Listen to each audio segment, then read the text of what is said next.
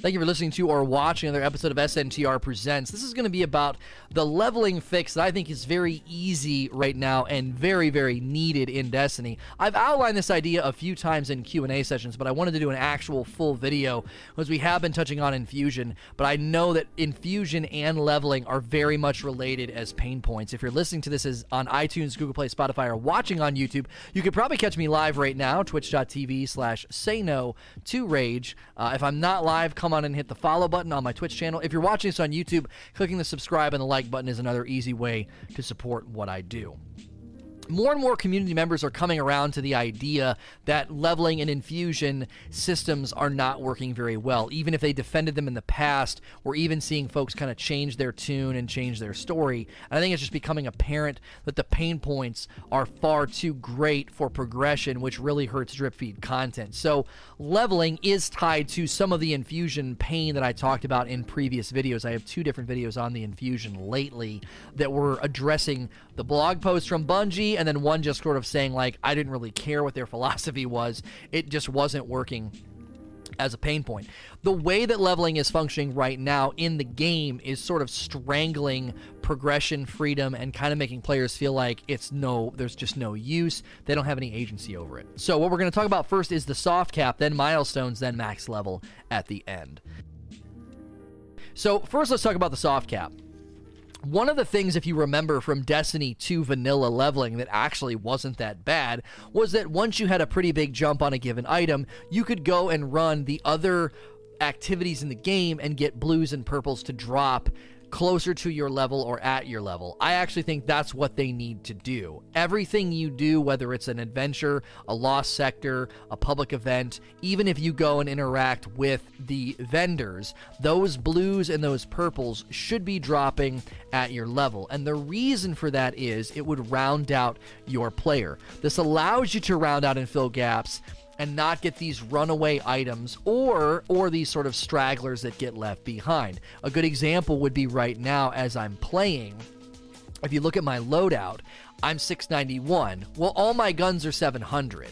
So doing milestones right now is an enormous risk. If I get guns, they will not help me. They will assuredly be lower than 700 because my hunter's level is 691.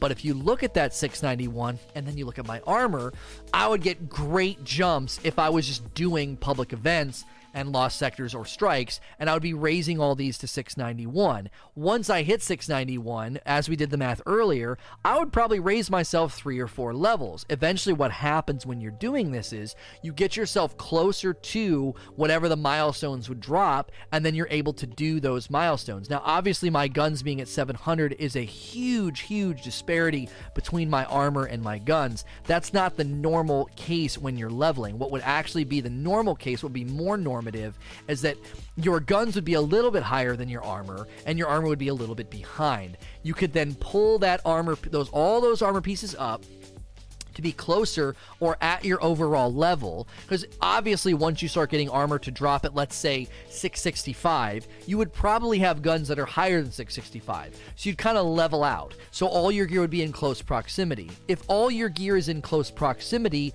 milestones become incredibly helpful at that point, because you don't have anything that is, as I said, no stragglers, like, oh, my gauntlets are super far behind. I had gauntlets at one point this season that were close to 20 levels behind my actual level. And you also wouldn't have these ones that just shoot way to the front of the line, and then anytime you get a drop on that item, that breakout item, anytime you get a drop on that item, it's meaningless to you. This would allow for more strategy as well as efficiency with respect to when you did your milestones. They could leave milestones as they are. Let's talk about that next. You could still have that influence over player behavior where players feel motivated to go into sides of the game where maybe they don't traditionally hang out. Gambit, Crucible, maybe they don't really like running Nightfalls and Strikes. Maybe they just want to hang out in Crucible all day.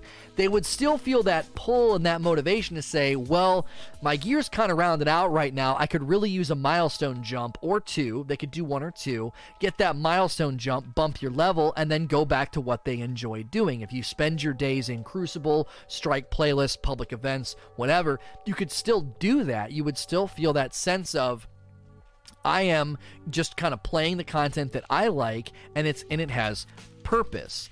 Waiting and using your milestones strategically would actually have you rotating through the content, but give you a better feeling when you go into content you're less interested in.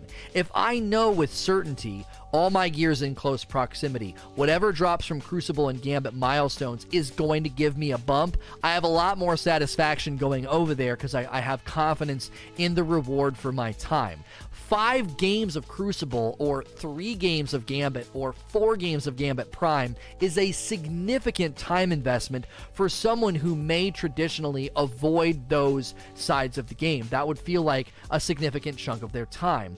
If they have this feel that that is worth their time, it's a lot more tolerable. It's a lot more tolerable. The system is already like this? No, it's not. You cannot raise your other pieces of gear with strikes, with public events. The soft cap is so far behind you. I just deleted something at the soft cap. It was at 74. I'm at 691 and I deleted to 74. That is not how the system works. You are factually incorrect. This would give you a better feeling going in there and more rewarding, but it would also help you get to max level. Let's talk about that last. Max level is not an arrival in this game. There is no sense of arrival in this game whenever you hit max level. Nothing really changes. Whenever you go into max level in Division 2, for example, the entire game changes. The map changes, what you're working on changes, your motivations change. Let's talk about how they could do that. This is how I want to phrase this, and you really need to catch the difference. New activities should help you level. New pursuits should activate at max level. Do you see the difference? Right now, this is very similar to Rise of Iron. We're getting to max level by running old content, right? Old content. Like when we ran Omnigul. We're not running the new content level, we're running the old content. If the new content lands, and of all of the pieces of the game, it's also one other option for you to hit max level, you can engage with it, try it out, get a feel for it, see if you like it. You could have done that with the Forges. You could have done that with Reckoning. You don't need to set power level requirements on those pieces of content yet because there's no pursuits. The pursuits activate once you hit 700. So when you hit 700, you would then go to the Drifter, he would have new bounties for you, and then the leveling structure in Reckoning would take place. You'd have Tier 1, Tier 2, and Tier 3, and you would need those because as you're doing them, you actually would have those bounties coinciding with that. These new pursuits would give you a sense of, okay, I've arrived, I've got something new to do, I'm now chasing the new loot, but also be a change in the player's mindset. A lot of players hit 700, they hit the current max level, and they're like, well, now what am I supposed to do? I have been championing this idea for a really, really long time. If all of the NPCs had a handful of new guns and all of their armor each season, for you to go grind by way of bounties like we had with Ada, what if you could complete those bounties extra fast by turning the public space into a max level environment? What if when I went into the public space, I could set it to 700? I set it to 700. It's significantly harder because it's at my level, but I'm completing the bounties for DevRMK faster. I'm getting a quicker turnover rate on the gun. If you're a more casual player and you hit 700 and you have those pursuits unlocked for you, those bounties on all the planets, the bounties and the loot pursuits in Gambit and Gambit Prime and Reckoning, all that would unlock for you, you could decide where you want to go. I don't really want to set the public space at 700. I'll set it at 650. That's manageable. I'll get the bounty done a little bit slower. That's a perfect spectrum for the casual to the hardcore player, kind of providing an answer to what am I supposed to do in the end game? You'd have all these end game pursuits open up to you.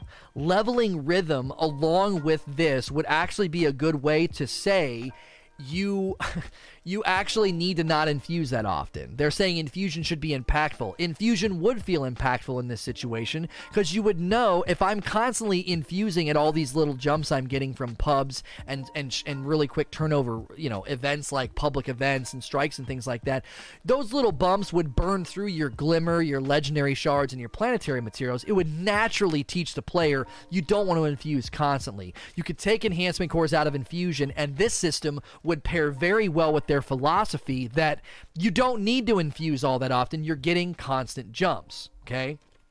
It would naturally teach you that. Leveling rhythm along with this would be a good way to, basically, it would be relative to the player instead of relative to RNG. if that makes sense.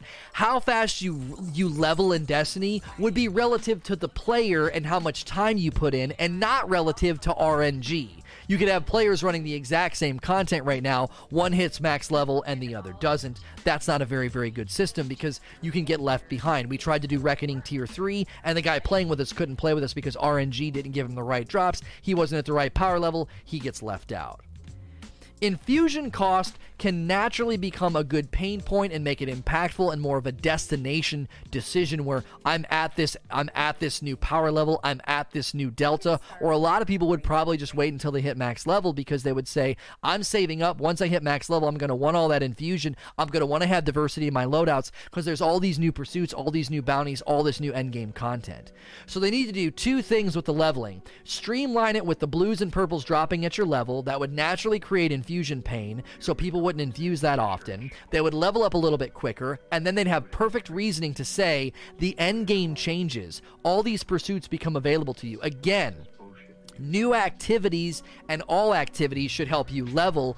New pursuits should unlock at max level. So if you like these talks, please share them with people that you think might like them. Put them on Reddit and the forums. Get the people talking. I think this would be a much better way for future content to make the community at large, everybody, casuals and hardcores, to enjoy it. If you're listening to this on iTunes, Google Play, Spotify, or watching on YouTube, you can probably catch me live right now, twitch.tv/SayNo2Rage. Come on in and hang out. If not, please like, share, and subscribe.